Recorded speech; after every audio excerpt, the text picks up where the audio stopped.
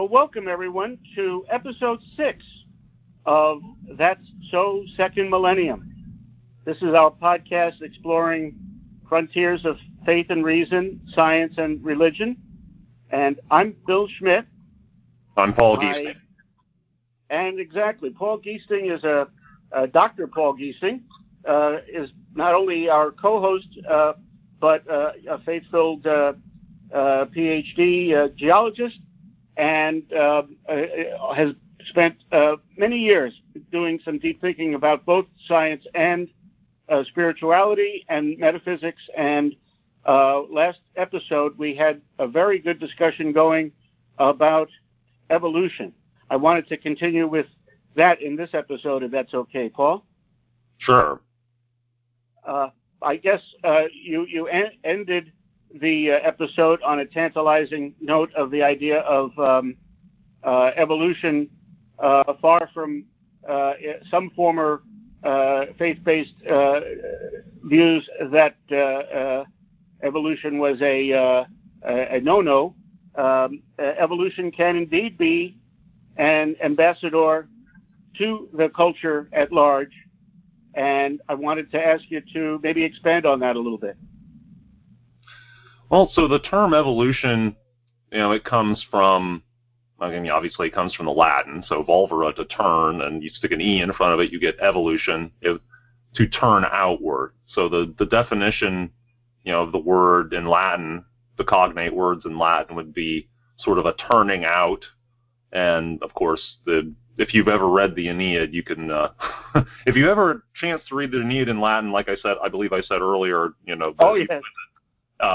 Virgil uses the word volvere in its forms to mean all sorts of motion or change.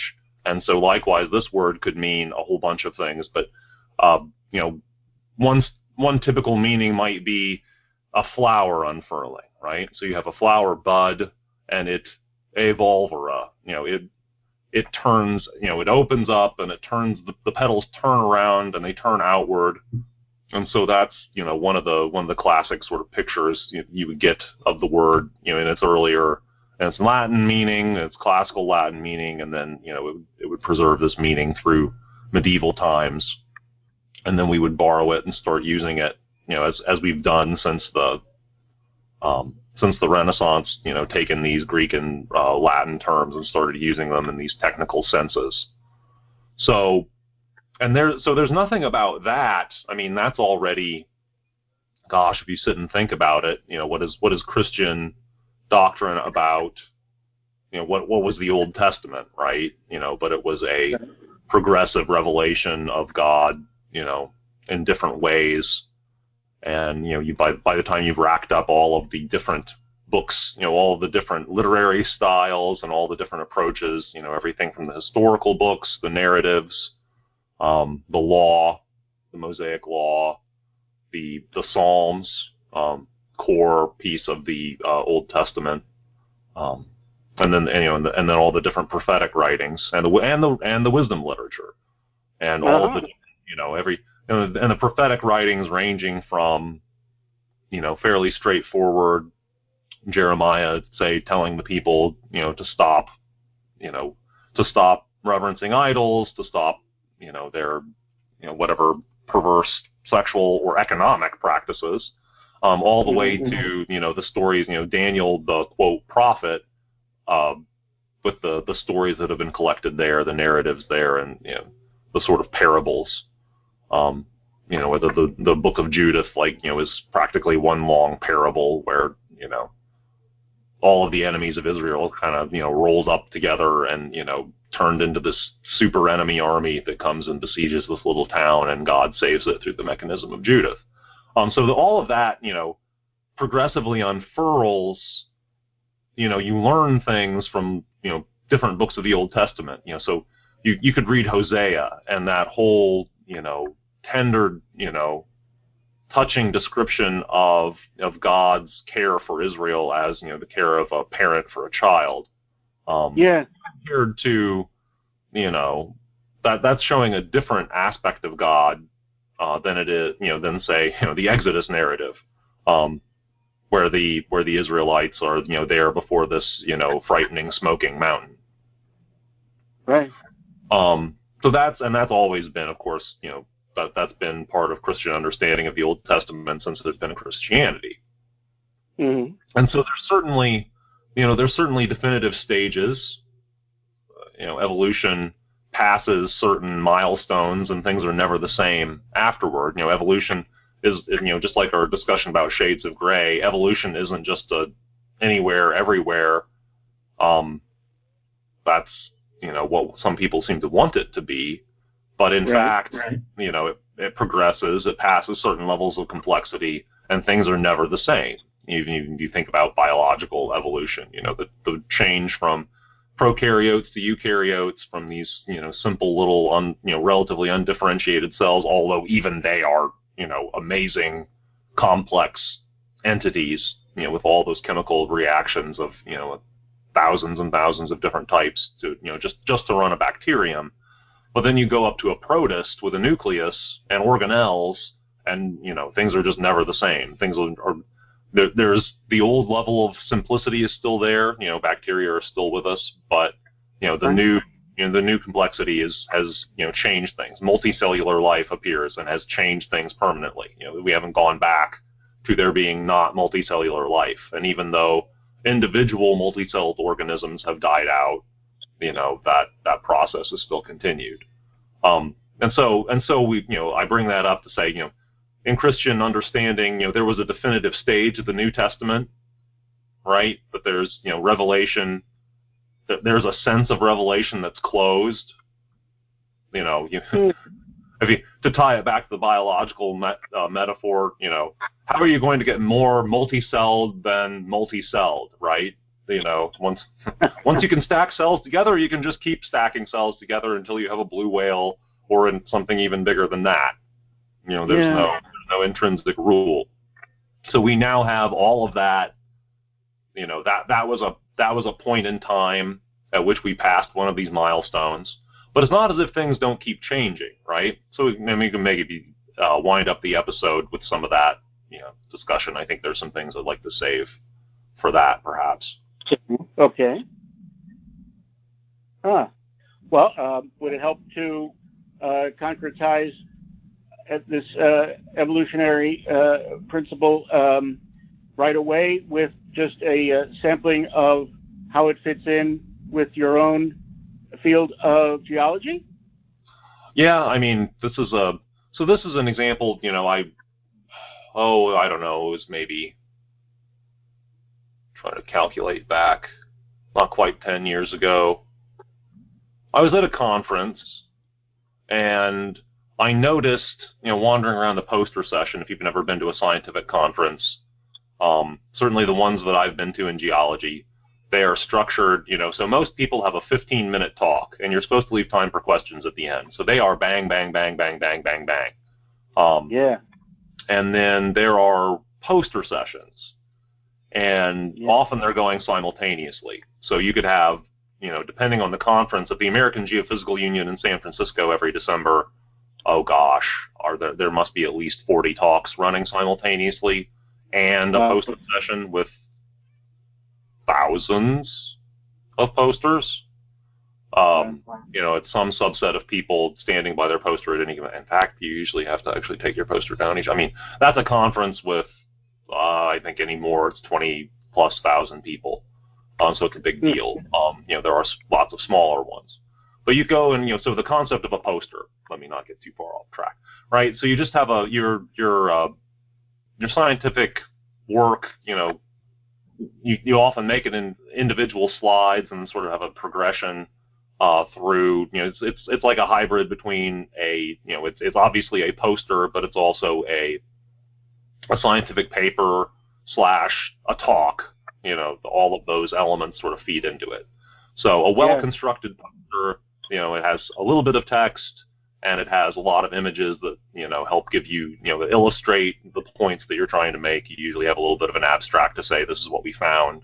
And then unlike a scientific paper, almost all of your explanation is just in terms of the figures. But anyway, so I was wandering around the poster session, and I realized that, there was a new a trend of the evolution of minerals, because evolution is such a cool, hip term that this is to some degree my old, sardonic self looking at this and saying, this is so, we must take this trendy term and apply it to our own discipline somehow. But, honestly, there's actually a lot to it. So if you think about the Earth and the history of the Earth from a geological perspective, so what happened? So there's a solar nebula, and the first things, as far as we can tell, it was actually, a lot of it was vaporized. A lot of it must have been hot enough, and of course thin enough, which is key.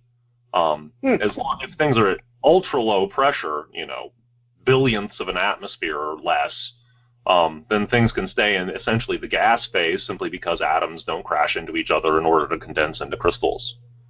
But once some shock was applied, I think that's still a hypothesis that perhaps there was a nearby supernova. Those are handy for all sorts of reasons. They would also salt the nebula with extra elements.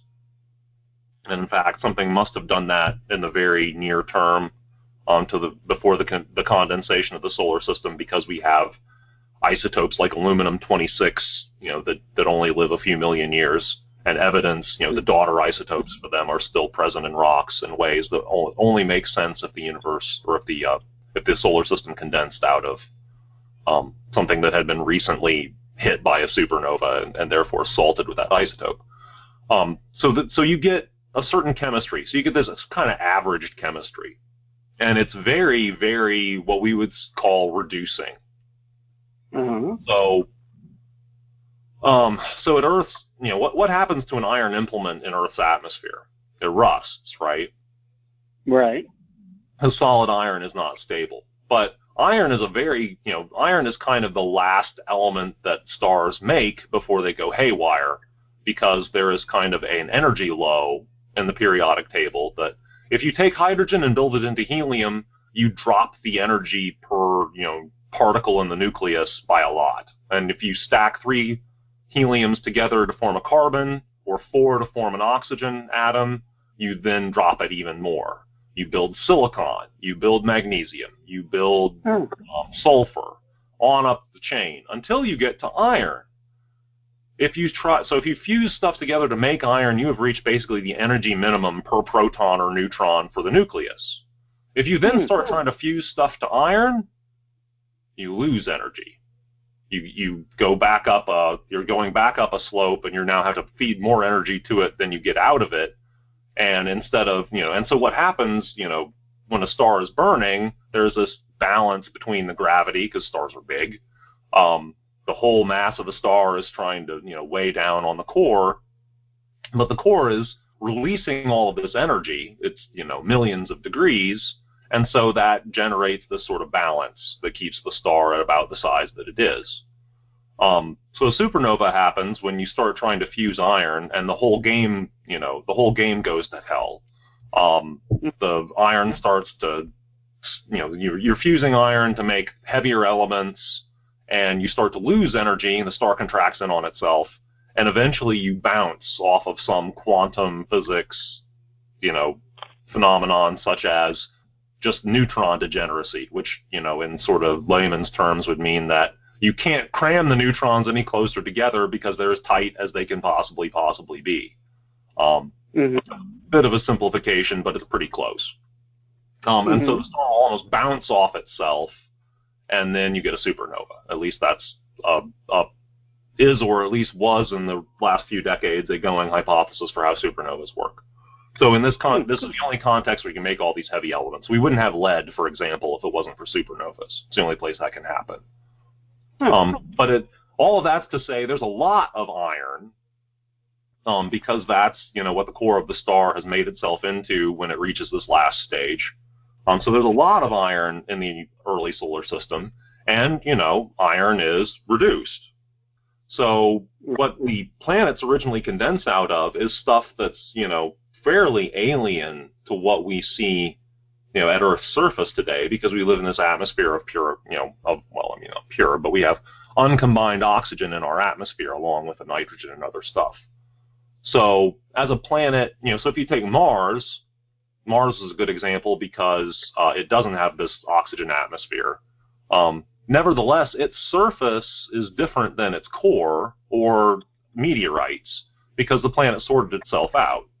So you started with this pile of rubble. It had iron, it had a lot of sulfur. I mentioned that in passing, that's another stage in the process. It's another benchmark. All the elements have different abundances because, basically because they're generated in different proportions in stars. Some are easy to make and some are harder to make. The easy ones we have more of. So there's a lot of sulfides and iron. And so once when you take the distributed particles in a nebula and condense them together, you basically get gravitational potential energy out of that. So if you think of a bullet, you take a bullet, you shoot it at a metal target, what happens? You've maybe never done this, Bill. I have a range out here at the farm. My friend Aaron comes down from Indianapolis, and we shoot occasionally at these targets that my dad's cousin set up, a long time ago. What happens is you get a crater, right? But if you go up and touch that metal plate right after you've shot a .38 bullet at it, it's warm. There's a lot of energy that, started in the gunpowder and then was transferred to the bullet, and then when the bullet hits this metal plate, the energy's got to go somewhere. Where it goes is heat. And so if you have two particles, if you have two meteors or meteorites or meteoroids, let me get it right, before they crash to Earth, they're meteoroids. If they crash into each other, they release a certain amount of potential energy depending on their speed. And that's the mechanism by which that sort of gravitational potential energy gets turned into heat. So by the time you've piled up a planet, it gets warm enough on the inside that the iron and the sulfides can start to melt. And so what are they going to do? They're going to trickle down. Well, that releases more gravitational potential energy because now you're taking the heavy stuff, sorting it down toward the bottom, and that's more stable. And so the mechanism for that is that it actually rubs a little bit past the mineral particles that the molten iron and sulfur are going by. There's this great poetic name for it in this National Geographic book I read back in the day. They called it the iron catastrophe. It's a great name. It's fantastic. So the planet turns itself inside out. Now, people don't usually use that term. I haven't seen the term since, sadly, in the scientific literature, which is, like Calvin and Hobbes, the Calvin and Hobbes strip where Calvin says, scientists should call the Big Bang the horrendous space kablooey. The missed opportunity. The iron catastrophe. It's fantastic. But anyway, so the planet turns itself inside out, and that means the iron has all gone down to the bottom. So if you look at Mars, to take us back to Mars, Mars went through this process. Mars is a differentiated planet. It's big enough for that. So it's got a core down there. But the rest of what's left behind is no longer in contact with metallic iron. And so it starts to the planet sorts itself out into layers, and new minerals start to grow in these new environments. So there actually is, as a planet ages, even a planet like Mars that isn't being affected by life, the number of minerals that you get with time, goes up. There are more different minerals. There are minerals down in the core and the lower mantle that are in contact. They're really reduced. And then you have minerals at the surface that are more oxidized. And in the case of Mars, that thin little atmosphere allows a lot of, solar wind and ultraviolet radiation through. And that actually pops electrons away, which is how things get oxidized. That's what that actually technically means. It means it has fewer electrons per atom than it otherwise would. That's, again, a bit of a simplification, but it's broadly true. So you get the iron oxidized, it loses electrons and becomes the red iron of rust that we're used to, and we look at Mars and we see that color. So that could never have happened in the original meteorites that Mars was generated from, but because of the evolution of this differentiated body, you wind up with different minerals. Simpler process than the evolution of life, but nevertheless still a noticeable principle. And then if you have a planet like Earth, which first of all we have liquid water at the surface, so that gives you an entire huge new classes of minerals that are accessible when rock reacts with liquid water. So we have hydroxides, we have clays, we have a lot of other silicate minerals that have a little bit of water in their structure in one form or another. Those are brand new minerals that would be difficult to generate in the original solar nebula, from the original sort of chondrules, little particles that first condensed out of the solar nebula. And then, of course, the cherry on top for us on Earth is that eventually life, and so here the evolution of biology is going in tandem with the evolution of minerals. Life starts generating oxygen, which of course is what allows the generation of eukaryotic cells, because they need so much energy to function.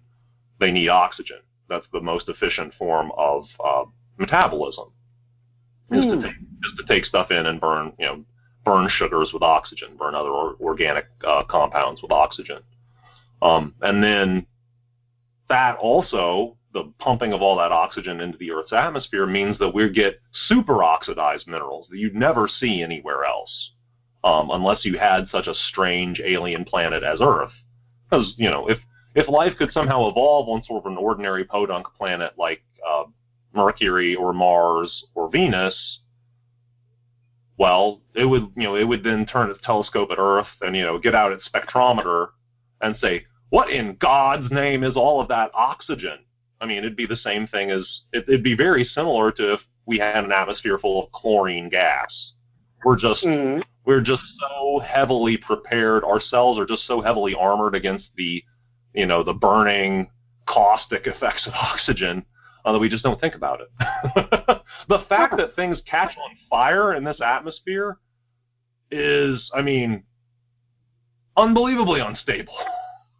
You can't set things on fire in Venus's atmosphere, right? It's kind of counterintuitive. Venus is really hot, but how could you set anything on fire? It's just carbon dioxide. It's already stable and happy and as it can be. And if you take wood, what's wood going to do? Well, it's just going to sit there. However hot. It will destructively distill. It will, parts of it, the volatile parts of it will separate out.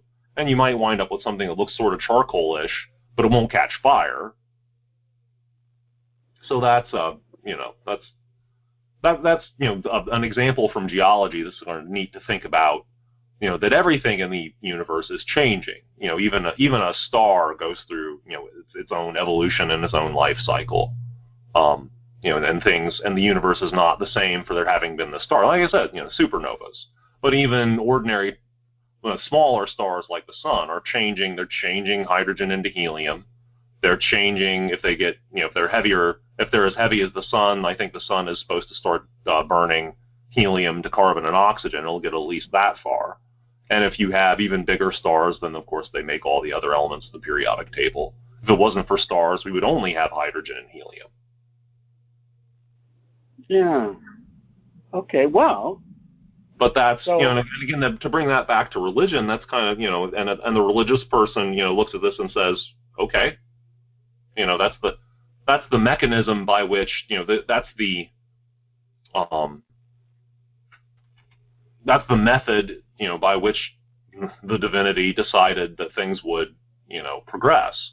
Wrote, so to speak, these simple laws for the universe, and then they've piled, the objects that obey these laws pile themselves into larger and more diverse, structures.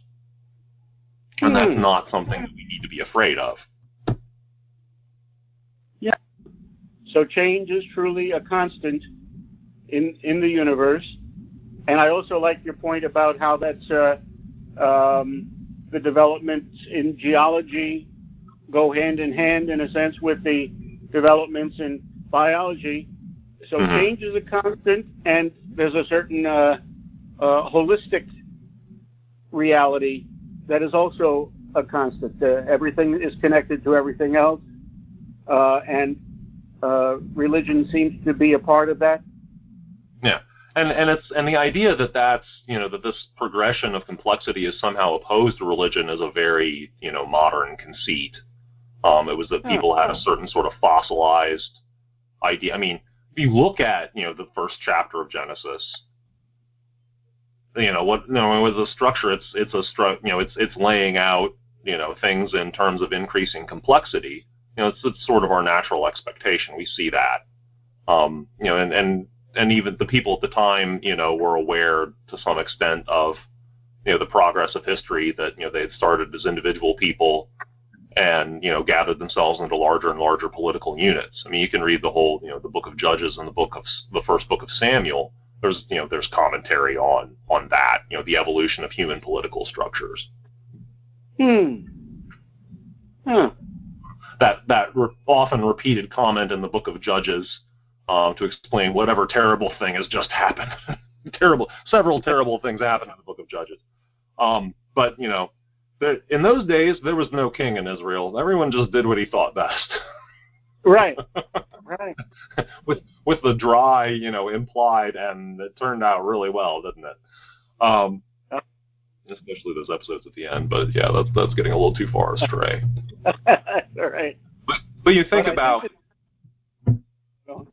Sorry, what were you saying? Well, no, I was going to say I think that the takeaway message a lot of people have from at least the Old Testament is, and I think even Jesus himself says or suggests this, that God is unchanging and that God's rules are unchanging. But it also sounds like one of God's rules does indeed not only envision but require change. Yeah, and that's the strange thing, is how a universe where we've demonstrated to most people's satisfaction that disorder is always increasing, that entropy is always increasing, and yet the progress of the universe has been to more and more differentiated, specialized, organized objects, and that that entropy is being shed into the sort of intervening space, but it's still it's sort of delightfully contrarian, Yeah. the way God seems to have set these things up. Yeah. So that idea that we often take away from religion about these silos that separate religion and science, that's an unnecessary entrapment of our thinking and our ability to understand the universe and to solve problems within the universe. Right. I mean, I think a lot of it goes to, I think it's, the last 500 years of history of the West has been about a rebellion against the hypocrisy of, the church as it was in the 15th century, right. Being, the hypocrisy most notably economically and, in terms of political power, that the disciples, the people who are, leading the society in the name of, the most, the most humble, broke, persecuted prophet, this Jesus of Nazareth guy who spent 30 years as, a carpenter, and the first several years of his life as a refugee. And then he spends a few years wandering Judea, dodging attempts to give him political power. And then he gets nailed to a cross. And, on the way said several disparaging things about, the love of wealth in itself and how, rich people behave, bequeathed that legacy to his disciples who preserved it for us in the New Testament. I mean, go read the letter. One of many reasons to go read the letter of James again. And that these people were then, by the 15th century, ensconced in places of power, very comfortable, wealthy, gluttonous in a lot of cases. I mean, obviously this didn't describe everybody, but it was enough that people at large were, scandalized by it. And people took advantage of that and began this rebellion against, and that has continued, down to the present. And anything that can be used as a stick to beat that, that old hypocritical institution can and will be, used, whether it fits or not, whether it's really, suitable or not. And then, of course, once you get the Protestant churches, then people begin to rebel against the Protestant churches. And they'll, and then, and then the political, the secular political structures that have, succeeded them. It's a bleak world that, the sort of quote progressive mindset, or at least, a lot of people, or at least, an aspect of a lot of people's mindset seems to be this perpetual, everything's terrible, and it's just a question of identifying the next thing to rebel against. And criticism is good, and we've certainly gotten a long way, but it's worth worrying whether we've reached some sort of tipping point in terms of have we stopped making progress by simply looking at things and looking around for the next thing to tear down. Mm-hmm. No, you're right. That's an all too common viewpoint still today, and it's interesting that that traces back at least to the 15th century, if not even earlier. It makes me think of a certain four-word phrase. That's so second millennium. Yes, exactly. Yeah. Perhaps it's time for perhaps it's time to look around for a different trend to latch on to. Right. Yeah. That would be sort of a thing. Yeah. Well, maybe that's a very good place to pause with this episode. And I think now we've really started pulling together more in-depth scientific understandings and more in-depth challenges to religious understandings, and not in a kind of heretical sense in any way, but more just asking, what else can we learn? Where else can our faith understandings and scientific understandings take us from here?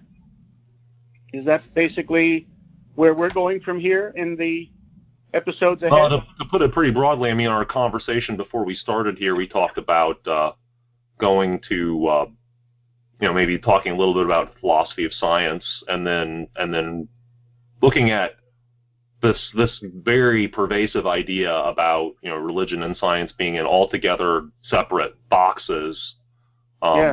Whether we might probe that a little bit and see if there aren't some similarities between religious thinking and scientific thinking, if they're really just complete. There's this idea that science, the last 400 years of Western science just represents a complete break from the way that human beings have thought about anything in the past. I doubt that.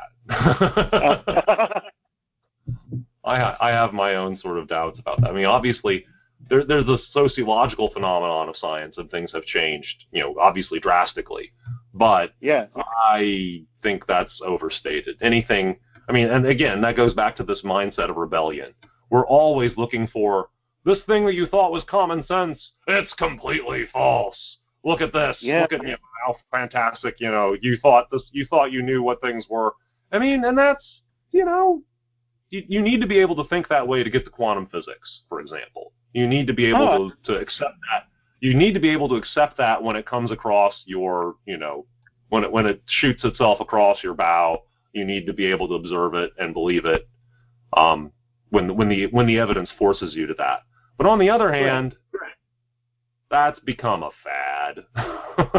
That's just become the way of getting people's attention. And it happens over and over again in all branches of academia, and sometimes it's pretty sad. Yeah. Frequently in these latter days, it's pretty sad. Well, it sounds like the path ahead for the podcast is the continuing adventure of breaking ourselves out of some traps in thinking that we've been suffering for a long time, and still having a lot of faith and trust in both science and religion, but seeing where there's potential for fresher perspectives, more holistic perspectives, more connected perspectives. Shall we leave it at that for this episode? Yeah, we're a long way from finding any internal inconsistencies in our working hypothesis that you can believe in both science and the Catholic faith at the same time. So that's a good place to stop for here and to look forward to next episode. Very good. Looking forward to it here, too. Thanks very much, Paul, as always. All right. Thank you, Bill.